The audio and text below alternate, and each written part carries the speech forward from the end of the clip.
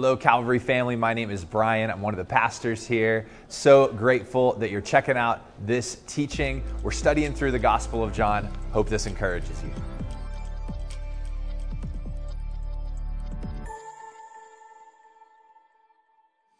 And just to set the stage, it's been 3 weeks now since we've been in John. We had our Vision Weekend, if you remember. We had our Discipleship Weekend the week after that, which was last week. So 3 weeks ago, Pastor Brian taught the first half of chapter 16. And what that was about, it was all about the Holy Spirit. So if you missed that sermon, I would highly encourage you to pull that one back up on the archive. Watch it, because he explained about who the Holy Spirit is, how he's the one that empowers us. And then we also had appeared in that weekend teaching of being baptized in the Holy Spirit. So if you missed that one, check it out. But today, Jesus is going to totally switch topics. It's the second half of chapter 16. So we're going to pick up, once again, if you have your Bible, it's 16:16, or if you have your phone or your tablet, or you can also pull up our sermon notes online. So let's look at 16:16 together. Here's what it says. Jesus went on to say, and this is right after he explained the Holy Spirit, "In a little while you will see me no more, and then after a little while, you will see me." So he's explaining to the disciples, I'm about to leave. All day long, you're going to see a lot of hints. Jesus is going to drop a ton of hints, but the disciples, for the most part, I think, miss most of them, and I'll explain that as we go. But even we might wonder, what does a little while mean? Because I kind of wondered myself as I read that as I was studying, and I would make the case it depends on what state you're from. If you're from the South, a little while might be 5 minutes, it might be 5 days, it might be 5 hours. It's sort of variable. But if you're from up north, maybe it's a more defined term.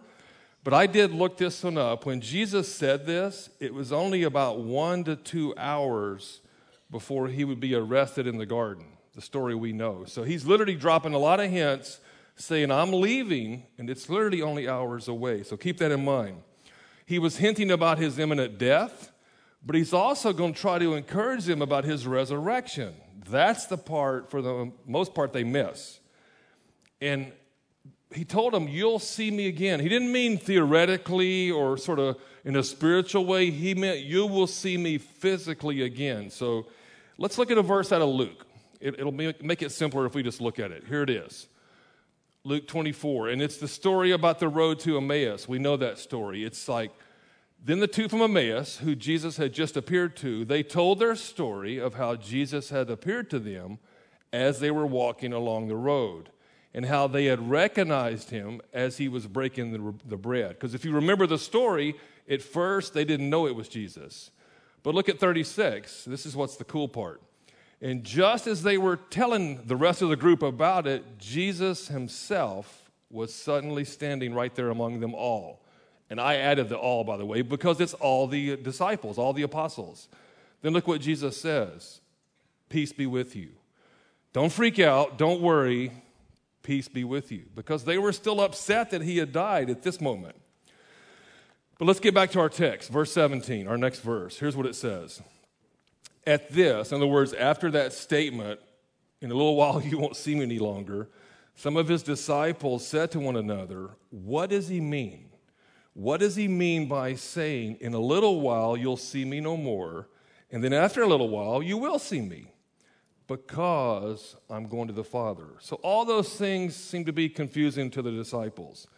Jesus is trying to encourage them, but their reaction is almost confusion. We can see that by these questions they're having. And here's what really happened, and we're going to see this about 3 times in our text today. They kind of focused on the wrong thing. All they heard was, I'm leaving. They totally missed, I'm coming back. Now, we know the story, so we have the benefit of looking 2020 backwards, but they didn't have that. So all they heard was, I'm leaving, and they're all upset about it. Which brings up our first point if you're taking notes today. Life is filled with good and bad stuff. Good and bad news, good and bad things. In some ways, this statement Jesus made was both good and bad. I'm leaving, but I'll be back. But God's Word, our book, our manual to live life says, focus on the positive. Focus on the positive, give God the negative. That's the theme almost Jesus is trying to tell them. But once again, they focused on the wrong thing. So let's keep reading, verse 18. And we see that right here. They kept asking. Now, they're not asking Jesus, they're asking each other, and we'll see that in a second. They kept asking, what does he mean by a little while? They weren't from the South. We don't understand what he's saying. And if you look at the Greek word used there, I'm not going to bore you with it, but it means a continued discussion. This keep asking, it means they kept on discussing it amongst themselves. Once again, it's clear to us, but it was very unclear to them. So let's read our next verse. Jesus is going to notice how they're feeling. Verse 19 says, Jesus saw that they wanted to ask him about these statements. So he said to them, are you asking one another what I meant when I said in a little while you'll see me no more, and then after a little while you'll see me?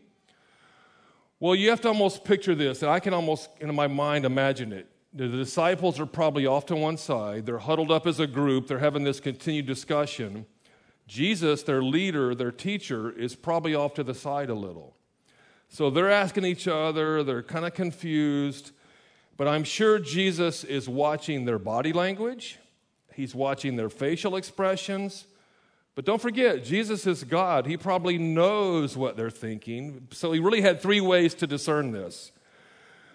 But they're confused. But here's my other kind of observation here. You know, a lot of you still work. You have jobs. If you're retired, you at once probably worked. But most likely, you didn't go interrogate your boss. And if you did, you probably didn't have a job very long.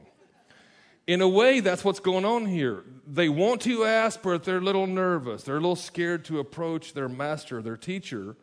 So they're kind of just talking amongst each other. So look what Jesus does. He's going to put a verse we know into action. He's going to make the first move. He's going to try to help them, to comfort them. Because here's 3 things he's already, I think, noticed. They're confused, they're anxious, and they're really kind of, I would put it, upset. They're already upset about what he has already been talking about. So Jesus is going to put a verse we know very well from Matthew into action. Let's look at it. You know this verse. Jesus says what? Come to me. If you got problems, come to me. All of you who are weary and carry heavy burdens, and then I will give you rest. And by the way, the context there, it's not physical burden. It's not a giant yoke or a cinder block or things like that. He's talking about emotional burdens like worry, anxiety, stress, things like that. Come to me, and I'll give you rest. So here's my question. I'm going to ask us a few questions today. And by the way, when I ask these questions, I'm not just talking to those watching online, those in the room here. I'm talking to myself. We know that verse, come to me. But my question is, do we do it? Do we put it into action? Do we personally practice? Or are we sometimes hesitant to give Jesus everything? Because I think what we tend to do, and we don't mean to, but sometimes we'll give Jesus and God the big stuff, the big giant problems. But if it's a smaller one, we tend to try to fix it ourselves. We like, you know what, I can't bother God. That's just too trivial. I'm just having this disagreement with my family member, my brother, my sister, my best friend. I'll try to solve that one. Scripture says give it all to God, all. And we'll see that, I think, over and over today. So once again, if you're taking notes, here's the second thing you might want to write down. When we're emotionally exhausted, like that verse said, or drained or stressed out, anxious, you can plug in your own adjective in that sentence. Our best place, notice the word best, our best place to find rest is Jesus. Because we can all try other ways. We've all probably done this one too. You can ask a friend, you can get in some kind of self-help group, you can read one of those self-help books you can buy off Amazon. But that's not likely to work. At best, it'll be a temporary help. The only true rest any of us can have is in Jesus. He says, bring your burden to me. Let me fix even the small stuff. So we all need to work on a little better about giving things up. And I think we'll hear that again today, put it that way. Let's get back to our text, verse 20. Let's look at Jesus' answer. Very truly I tell you, you will weep and mourn while the world rejoices. He's talking about his death. Remember, the world was excited. They thought they got rid of Jesus. The disciples would weep and mourn. But look what he follows up with. You will grieve, but your grief will turn to joy. And once again, we know the backstory. We know our Bibles. You've heard this taught on many times, especially around Easter. But let's just think about some of the reasons they're going to be soon sad and fearful and grieving. Jesus, in a few days, literally a few hours, he'll be arrested, but another day or two, he'll be killed. So he's going to die. And not just die, really, I would make it out to be a horrible death. He'll be tortured, he'll be crucified, he'll be ridiculed, spat on, beaten, crown of thorns, all that stuff. So it was a ridiculed death. And then also, in their minds, I think anyway, this part's probably my opinion, they saw that Jesus was defeated, so they think they're defeated. In their mind, it's over. Everything's gone. Our ministry is over. Even our whole reason for being here seems to be gone. What are we going to do? And they probably were thinking, I would believe, life has no more meaning, no more purpose. We're just going to wander around and just kind of get through this the best we can. But God. Don't you like those two words? But God. God, and here comes our title. I hadn't told you our title yet for a reason. This is our title of today's message. God is going to flip their script. In other words, do a 180 on everything they're imagining and thinking. And he's already been giving them hints. If I reread that verse, he says, your grief will turn to joy. That's flipping the script. That's the 180 that he's going to keep talking about. But once again, they're not really paying close attention, and they're focusing on the wrong thing, like we do sometimes as people, because we're just messy people. They're going to do that more than once today, by the way. And I would make the case, once again, this part's my opinion. I think what they're going to have very, very shortly is what I called this weekend a sad Saturday. Now, I know this is Sunday, but they had a sad Saturday. And what I mean by that, think what happened on the Sabbath, because the Sabbath was the day that they really saw the after effects of the crucifixion. And if you look at Jewish history, what they were supposed to do on their Sabbath, we all know it was a day of rest, but it wasn't just a day of rest, it was a day of reflection. You were supposed to think about your life, what had happened, all the events maybe. So what do you think they thought about that sad Saturday? They were, I'm sure, fearful, afraid, discouraged, anxious, lonely, etc., etc. And in their minds, I already said it once, I would probably believe they thought life had no more purpose or meaning for them. But God. But God. Let's look at a couple of verses, because here's what's interesting too. There's no real record of this sad Saturday, as I'm calling it. There's a lot of scriptures about Friday, and there's a lot of scriptures about Sunday, Easter Sunday. We know about those two. Sad Saturday's not written because probably they didn't want to even write or talk about it much. They were just dejected and devastated. But I think we can look at other verses. We're going to look at a verse out of John chapter 20 that we'll get to eventually in here. Let's see what they were feeling. Here's what it says. That Sunday evening, this would be Easter, the disciples were meeting behind, look where they're meeting, locked doors. And look what it says right behind that, because they were afraid. They were afraid of the Jewish leaders. So clearly we can see how they're feeling. They're fearful. Let's jump ahead a whole chapter to 21 and look at one more. We know this story too. Simon Peter as we call him, look what he says. He clearly thinks his ministry is done. Look what he says he's going to do. I'm just going to go fishing. In other words, I'm going back not to celebrate or have fun on a fishing trip. He's like, my ministry is done. I'm going back to my old life. That's what he's really thinking. And look what the rest of them say. We'll come too. They're not even all fishermen. Some of them, if you remember, were tax collectors, other things. They're all so hopeless. They're just like, Peter's going fishing. Let's go with him. So they go out in the boat. They catch nothing. But if you know that story, I'm not going to keep reading it. Remember, Jesus appears to them and says, hey, guys, did you catch any fish? And the answer is no, and he tells them, come on into shore then. So we can clearly, I think, from those two verses, see how they're feeling. They're sad, they're dejected. So my question for us, here's my second question, for me and for all of you online. Are you having your own version of this sad Saturday? I know it's Sunday, but are you feeling anxious, afraid, dejected, whatever adjective you want to put in that sentence? Maybe It's a medical problem. You just got a medical diagnosis that you can't see any way out of. Or maybe it's an emotional problem. Maybe it's a financial problem. Maybe you're in debt and you don't have a way out of it. It could be a relationship issue. It could be 100 different things I don't have time to itemize up here. But are you having your own sad Saturday? If that's you and you're here with us, or you're watching either one, or maybe you're watching this months or years later, I would just tell you to think about that, flip the script. God wants to flip your script this weekend and get you out of that sad Saturday. He wants to fix it, but we have to do our part to do the fix. Because we just read that come to me verse. But do we come to him with all those things? Sometimes we do. Sometimes we don't. But he wants to flip our script. We just have to get involved in the process. Let's look at a verse out of Isaiah. I think this will tell us what exactly God wants to do. It'll give us three really examples. God wants to, that's the three dots, comfort all who mourn. So no matter what you're mourning today, God wants to give you comfort. He wants to provide for those who are grieving, maybe grieving the loss of a loved one, for example. He also wants to, look what he wants to do, bestow on us, them would be us, a crown of beauty instead of ashes. And ashes signify mourning or grief. Look what's next. He wants to give us, all of us, his oil of joy.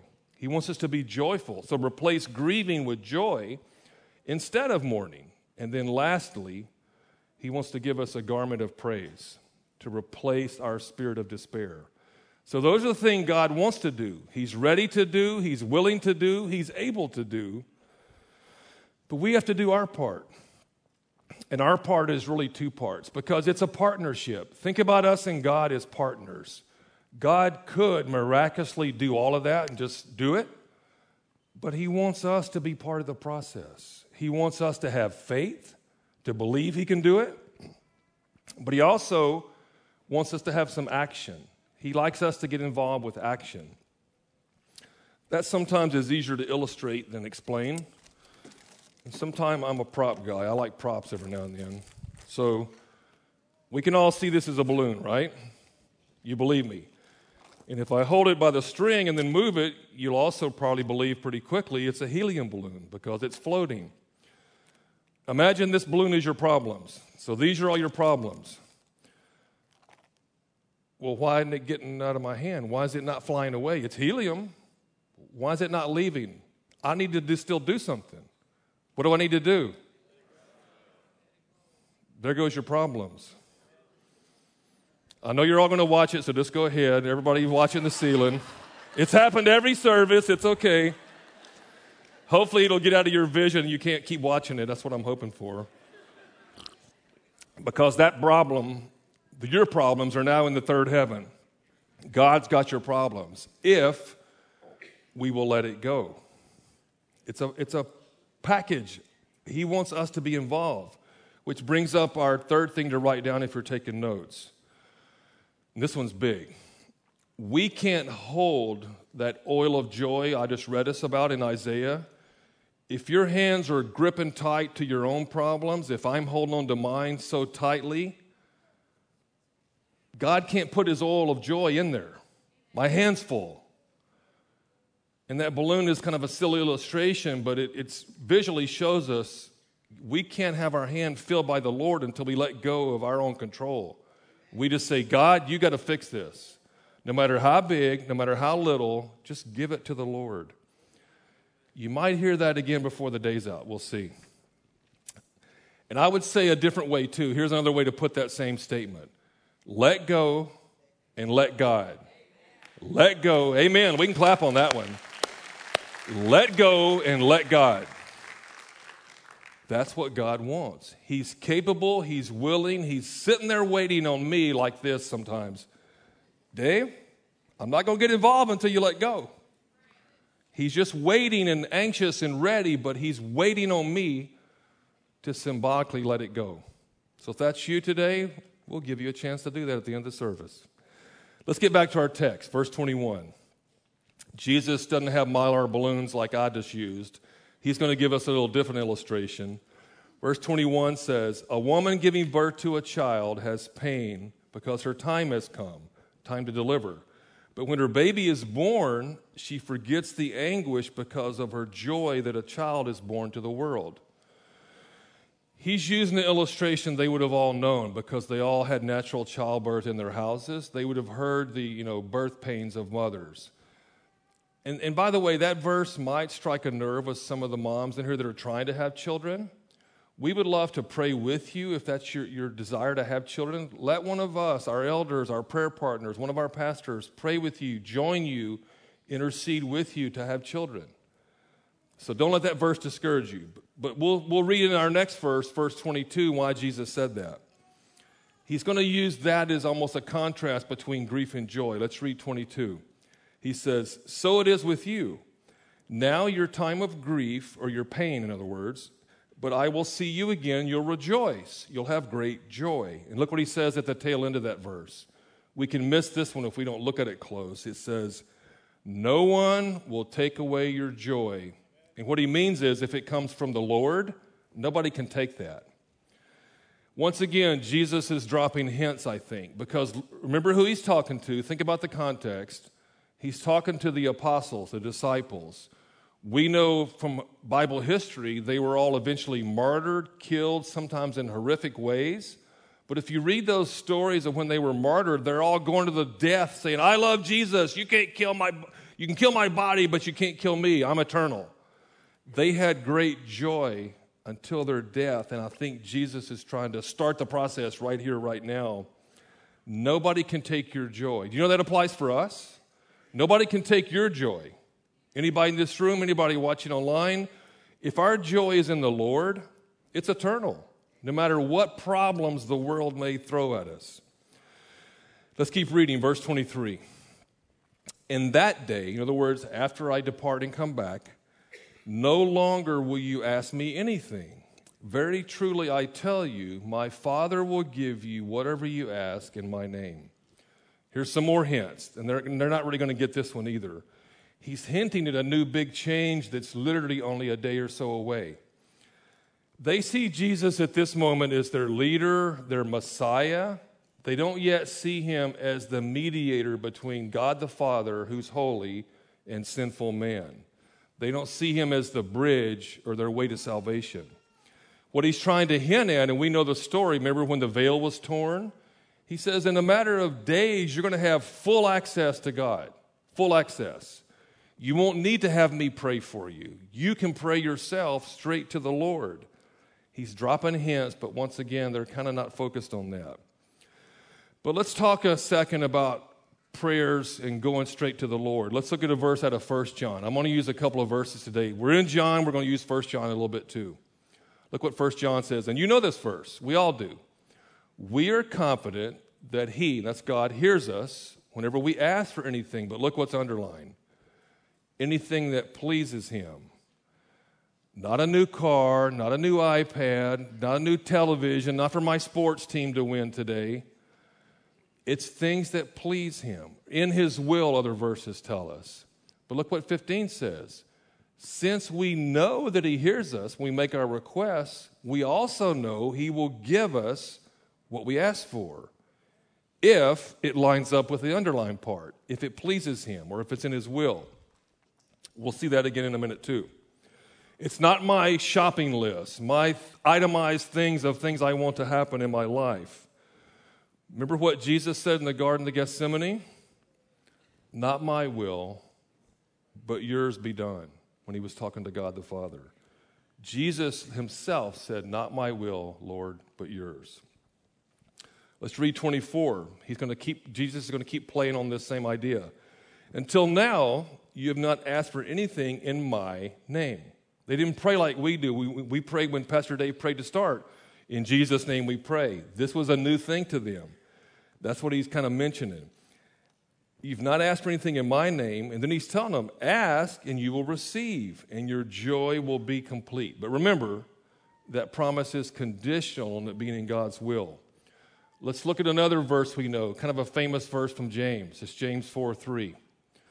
It tells us why we don't get what we ask for sometime.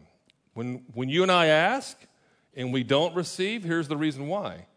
Because we're asking with wrong motives. It might be a material thing or a thing God doesn't desire me to have. And then he answers with, what's the wrong motives? He gives us an example, that you may spend what you get on your pleasure. Not necessarily a bad pleasure, but it's just not something God has planned for us. It's not in his will. Because if it is in his will, it'll be given. Like let go and let God. That would clearly be in God's will, so he will give us that one. And we'll pray for that in a few minutes. Back to the text, verse 25. Jesus is now going to start speaking more clearly. He's been using illustrations, hyperbole, things like that. Now he's going to speak plain Greek or plain Aramaic or plain English to us. Here's what 25 says. Though I've been speaking figuratively, a time is coming when I will no longer use this kind of language, but will tell you plainly about my Father. Then in 26 he says, in that day you will ask in my name. You'll start praying in Jesus' name. But look what he says at the second half of that 26. This part can even confuse us. I am not saying that I will ask the Father on your behalf. That almost sounds like Jesus is not going to ask for us anymore, which I think is what it means, by the way. But it's kind of confusing. Earlier the disciples were confused. Maybe now it's our turn. Because we know in other verses, Jesus is described as our advocate, or he's interceding for us. They wondered what he meant. Let's just see what he meant. Because I think it's easier if we look at another verse about what this advocate means. And what Jesus is trying to tell them, by the way, you're going to have full access. You can go to God directly. You don't need a priest. You don't need a church, an inner room, an inner sanctuary, like that Holy of Holies room. The veil is torn. You've got full access. But let's look at another verse from 1 John about our advocate. What is this advocate role that we know about? Look what it says. My dear children, that's all of us, me, all of you watching. I am writing this to you, John, so that you will not sin. But you know what? We're going to.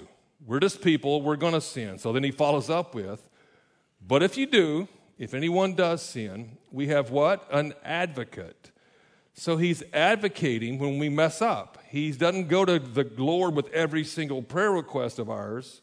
He doesn't need to. That's our job. We pray for our own needs. He's our advocate who pleads the case when we mess up. And he's pleading, it says, before the Father. He is Jesus Christ, the one who's so a righteous lawyer in a way, because it's almost like a court case. A righteous lawyer is pleading your case, my case. So when I mess up, when you mess up, here's what that would look like. Yes, Dave messed up. Yes, Dave sinned today, this week, whatever. But Jesus is standing in heaven saying, I paid for that. I didn't just pay for that one, I paid it all. I paid for the past, the future, and even the dumb things Dave's going to do in the future. I paid for it. And he's not just advocating when we sin, by the way. He's also our advocate when Satan enters the picture. Because Satan comes in. Remember the Job story? Let me sift that one. He doesn't love you, God. He's just in it for what you're giving him. He's following you, but his heart's not right. You know what Jesus is saying? Nope. Get out of here, Satan. This one's mine. This one belongs to me. That's what Jesus is doing for all of you and for me right now in heaven. They belong to me. Get out of here. That's what he's advocating. So Jesus is not going to, from this moment, he's telling the disciples, you can pray your own needs. I'll take care of those two things we just read about. If you have a prayer need, just ask the Lord. We'll have a prayer team out front at the end of the service today that'll pray with you, but we can just go to the Lord 24/7. We have 24/7 access. Do you realize how important that is? Because sometimes we think, I wish I was a disciple. I could have walked around with Jesus, learned at his feet. They did not have, until Jesus' death, 24/7 access. But you do. I do. We have a benefit they never enjoyed until he died. So that's the advocate role. Let's get back to our text, verse 27. Jesus is going to tell them how much God loves them. He says, no, the Father himself loves you because you have loved me and have believed that I came from God. 28 says, I came from the Father I entered the world, but now I'm leaving the world and going back to the Father. Once again, he's speaking clearly, trying to tell them, guys, this is literally hours away. The process will start, and in just a day or so, I will be killed. He's making the first move to tell them God loves you. Because in Scripture, we see God loved us first before we ever loved him. Let's look at a verse once again. Let's go back to 1 John. 1 John 4 this time. It's going to describe what love is. This is love. Not that we love God, because we think sometimes we loved him before he loved us. But he loved us first. And he sent his son Jesus as an atoning sacrifice to pay for our sins. He loved us more than we could ever imagine or know. But it's also important to note when this is being said, by the way. Jesus just told the disciples, and he's really telling us through the same verses, that God loved you before I die. God loved you before the cross. Sometimes when we're new believers, we think because of Jesus' work on the cross, God loves us. No, he loved us before you were born, before the cross. He pursued us. He loved us first. So they're getting there, but they're not there yet. Let's read a couple more verses, 29 and 30. Now they're going to at least say, you're speaking pretty clear. He said, in 29 it says, then Jesus' disciples said, now you're speaking clearly and without figures of speech. No more illustrations. No more balloons. Now we can see that you know all things and that you do not even have to have anyone ask you questions. But look at this part. This makes us believe that you came from God. So they're getting there, but they're not quite there yet. And here's why I say that. They just said, we believe you came from God. But notice what they didn't say. They didn't say, we believe you are God. Came from God, are God. Big difference. But we got to give them some grace. We probably would have done the same thing if we were there. They're getting there, but they're clearly, I think at this moment, still works in progress. Our next verse is 31. I'm going to read that one and stop and then kind of explain for a second, and then we'll read it over again. And here's why. In most of your translations, I don't care which one you have, verse 31 most likely says something like, do you now believe? It's phrased as a question. But, we translate the Bible. It went to Greek first, now it's in English, and it's been through multiple hands. I went back and really looked at the original translation and the wording, and I think sometimes, we put in all the, by the way, chapters, paragraphs, the breakdown to make it easier to read. We didn't do always an ideal job on that one. And it's no doctrinal problem, but sometimes I think we put commas where they don't belong and grammar and stuff like that. So let me reread 31 as what I believe it should be read as more of a statement. Not a question, a statement. So you can follow your text with me, but it might be better if you just listen to what I'm going to say, because if you read your Bible and I'm saying the opposite, it's going to look kind of weird. It really, in my mind, should read more, you believe now, comma, and then the but shifts over to verse 32 that we put in there. Like I said, we put the verse and chapters and all that together. So let me reread 31 and 32 the way I kind of studied it, and then see if it makes more sense to you. Not a question, a statement. Here's the way it would read that way. And by the way, this is my opinion, so don't get too hung up and send me 15 emails about it. You can read your Bible how you want it. And it doesn't change the meaning, by the way, but it, to me, makes a lot more sense if you read it this way. So just imagine Jesus saying this, verse 31.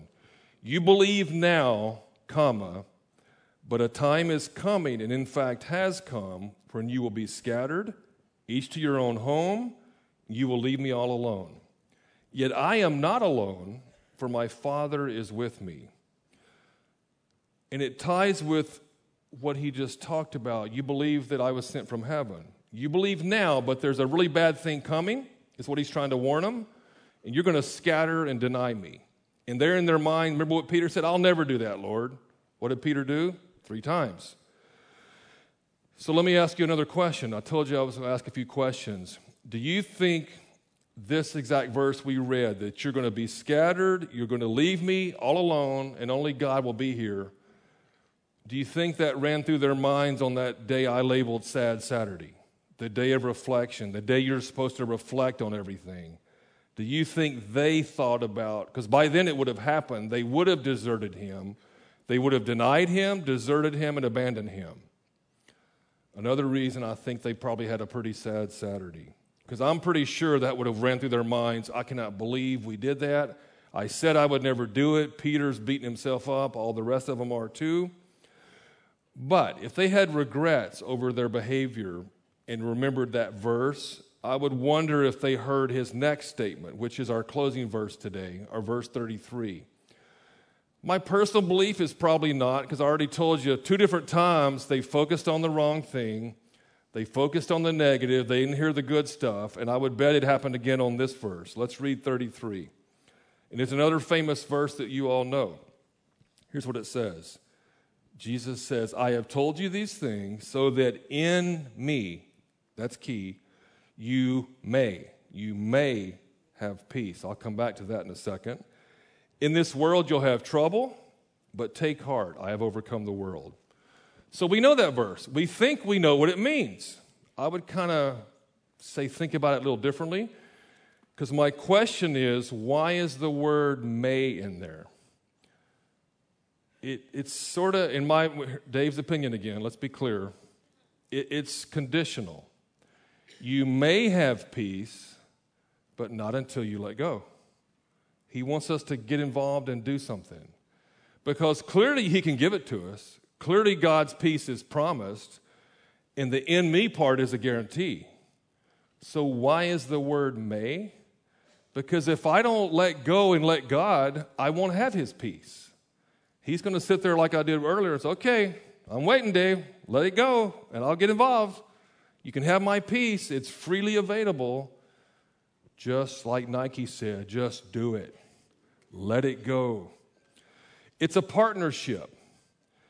Well, why don't we have this peace sometime? And this is even for us believers. It's hard to let stuff go. That's probably one of the hardest things for Christians to do, is to let go of stuff. Maybe it's a past hurt. Maybe it's our anxiety, our fear, our worry, or whatever. God only gives us his peace when peace comes after surrender. Think about the whole Ukraine and Russia situation. Peace will only come after somebody surrenders. We have to surrender. Like that old song we sing, I surrender all. You know that one. It doesn't say I surrender most of it. It says I surrender all. Which brings up our last point if you're taking notes. If we want to have God's peace, we've got to surrender all. He can't put his oil of joy in my hand until I open my hand and let things go like my problems. We've got to let go of our will. In other words, let him be the control and the master of my life. Not most of my life, all of my life. We also have to let go of our troubles. And then, and only then, will we find rest in him. That's why I believe that word, you may have peace, is in there. So that's our last verse. So I'm going to talk to 2 groups of people as we get ready to close. Maybe you're here today. Maybe you're watching online. Maybe you're watching this months or years later. Who knows? But you really hadn't made the commitment to be a believer, to follow Jesus. You're still trying to do life your way. You like church. You might be in church. And if you had never heard me say it, I sat in this very church for 10 years on the back row before I made that decision to fully go what I called all in and surrender all. Not most, not a lot, all. So if that's you, I would just love to lead you in a simple prayer. And it's not about the words of the prayer. It's more about what you're feeling right now. God has spoken to some of you, I believe, that today is the day of your salvation and not to leave here without it. And then you will have God's peace that he just promised us. And I'll lead us in a prayer. We're all going to bow our heads in a second. But the words are going to be more something like this. But you just say whatever you're feeling. You can do it out loud, under your breath, quietly. You can think it. God is God. He knows your thoughts, like Jesus knew their thoughts. You're just going to say or think something like this. God, I know you love me. And today I want to surrender all. I want to commit to following you. And I believe you died for me personally on that cross. And I just want to obey you. So we're going to pray a prayer something like that. So let's all bow our heads, and I'm going to pray. And if this is you, just kind of in your mind or out loud, repeat after me. Jesus, I believe you died for me on that cross, and I love you. And today I make the commitment to put my life in your hands, to surrender my will to yours, and to follow you. From this day forward, Holy Spirit, help me to obey the commands of the Lord. Help me to follow Jesus the rest of the days of my life. In Jesus' name I pray. Amen.